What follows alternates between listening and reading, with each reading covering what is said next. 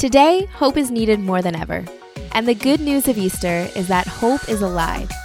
We invite you to gather with us this Easter at Mariners to celebrate Jesus' victory over death and his invitation to new life. Invite your friends and neighbors and join us at one of our many in-person Easter services. We have gatherings for every comfort level throughout Orange County. Not ready for physical gatherings? Tune into Mariners Easter service online. We can't wait to celebrate with you. Visit marinerschurch.org for all our service times and locations. Happy Easter. Welcome to the Gospel Everyday podcast, following along with Mariners Church Annual Read. There is unlimited grace for us today, no matter what happens, because of who Jesus is and what he has done. This year, we're journeying together through the book of Proverbs in the pursuit of wisdom. So glad you're tuning in. I'm Steve Bingley, your host. On this episode, we'll be looking at Job, chapter 4, verse 7 to 8. It reads this way. Consider who has perished when he was innocent. Where have the honest been destroyed? In my experience, this is one of Job's friends speaking. In my experience, those who plow injustice and those who sow trouble reap the same. To give a recap, we're examining how to be wise in the intersection between God's sovereignty and his love in the midst of human suffering. And, we've agreed, wisdom is ultimately allowing God to be God, and embracing who he is, and therefore walking with a beautiful surrender in which we're honest, but we trust him. And even through the storm, we know that God doesn't owe us an answer, but the ultimate answer he's given to us is Jesus, and therefore we know that he's for us. He has our best interest in mind. He cares for us. He loves us. He wants our honesty, and yet at the same time, his ways are and his understanding is much higher than us. And along the way, we talked about how there are unwise ways to think through this tension point and this intersection, right? One is moralistic thinking, which we talked about in the episode previous. And today, we're going to do a deep dive on this.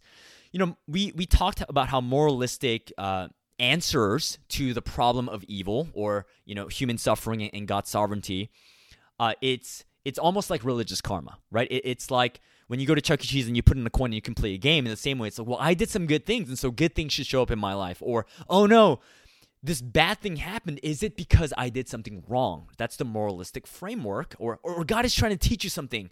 That's why something bad happened. And here's why I think the moralistic framework is actually very attractive for us. Whether you've grown up in the church and you're super religious, or whether you have never walked into the church and you consider yourself spiritual, two reasons. Number one, it actually gives us a sense of control, doesn't it? Because we feel like, well, if I perform, if I do more, if I contribute more spiritually, well, then I can almost direct my own destiny and experience of life. So it's attractive because it gives us a sense of control. But secondly, it gives us a nobility to our suffering or lack of suffering, right? When we go through something, we can rationalize, oh, it's because of my sins, or it's because I didn't pray hard enough. Or when we do suffer, we can say, oh, God is trying to teach me something. Or when we're not suffering, we can say, oh, I know, it's because I've been reading my Bible and going to church. And so it actually gives us a sense of nobility, which could become superiority and religiosity and self-righteousness, but it gives us A, a sense of control, and B, a nobility. But here's why this moralistic framework in trying to understand human suffering in the midst of God's control is so devastating. In the end, you have to achieve your own salvation. You have to work your way out of the mess that you've apparently created, right? Here's what Tim and Kathy Keller say. With this view, every time trouble arrives, it will not just grieve you, but destroy you, because you will feel that it is all your fault, and it will lead to an exhausting road, a tiring road where you can never do enough. You can never do enough, and when you do enough, it's a treadmill of righteous works that you have to do, and you never know where you stand with God. But here's the reality. Sometimes when suffering comes our way, sure, it is the consequence of our poor decisions. Yes, that's all over the Proverbs. But Proverbs is one side of wisdom literature. But there's another side of wisdom literature which says, and yet sometimes bad things happen. It's outside of our control. God did not cause it. You did not cause it through your lack of morality, but it just happened because of our fallen world, and God doesn't owe us an explanation. Tim and Kathy Keller, they say, when we suffer, it may indeed be in part to correct us or wake us up, but not necessarily. All we know is God has hidden but good purposes. This is the Job side of wisdom. In other words, the Proverbs angle is, yes, there is sometimes a link between our actions and the consequences and the suffering in our lives. But the Job side of wisdom says sometimes there is no link. It's just fallen humanity. And so we need both. This is why God is so genius. He placed both Proverbs and Job. We need to hold, there's a practical consequence side to sin, right? But we also need the fallen world view that we see we need to hold them both side by side. And in so doing, come to the conclusion, God does not cause suffering. God is in control and he has a plan, even in a fallen world. So how do you navigate the tension of God's sovereignty and human suffering? Do you only have a Proverbs view only, and in so doing maybe lead to an overly moralistic framework? Or do you only have a Job view where it's everyone else's fault, it's just the fallen world's fault? Or do you hold both in tension? Here's how you can know that you only have a proverb-only moralistic framework. Number one, when something bad happens, you automatically wonder what you did wrong and what you did to deserve it. Number two, when something bad happens, you actually double down on spiritual disciplines. Okay, I got to pray more. I got to read my Bible more. I got to put some, good stocks, spiritual stocks into my spiritual portfolio. Number three, when you fall, you're disappointed in yourself for failing yourself more than you are at breaking God's heart for your sin. Number four, you get bitter at God that someone who seems less moral than you, less spiritual, appears to be getting the better end of the stick. Those are some signs and symptoms of how of us subscribing only to a moralistic framework. But now, here's a few markers for maybe how you may hold both Proverbs and Job. Number one, when something bad happens, you may wonder, you want to reflect to see if it was a consequence, but you also run to God knowing it's a fallen world and just bad things happen.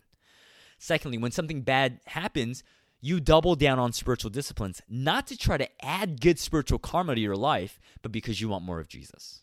Number three, when you fail, you're disappointed because you broke God's heart, not just out of fear for bad spiritual karma.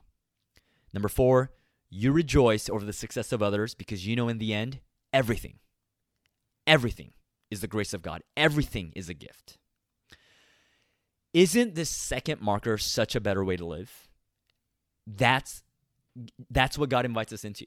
He invites us to hold both the proverb wisdom and yet also the Job. We need. This is why God put both Proverbs and Job in the scriptures.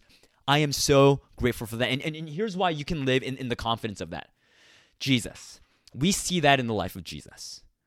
Jesus endured trials and sufferings for things he did not do because of a fallen world. And yet, God was in control and God had a plan. Would you rest in that today? Let's pray. God, thank you for being in control. Thank you for being in control of our sins.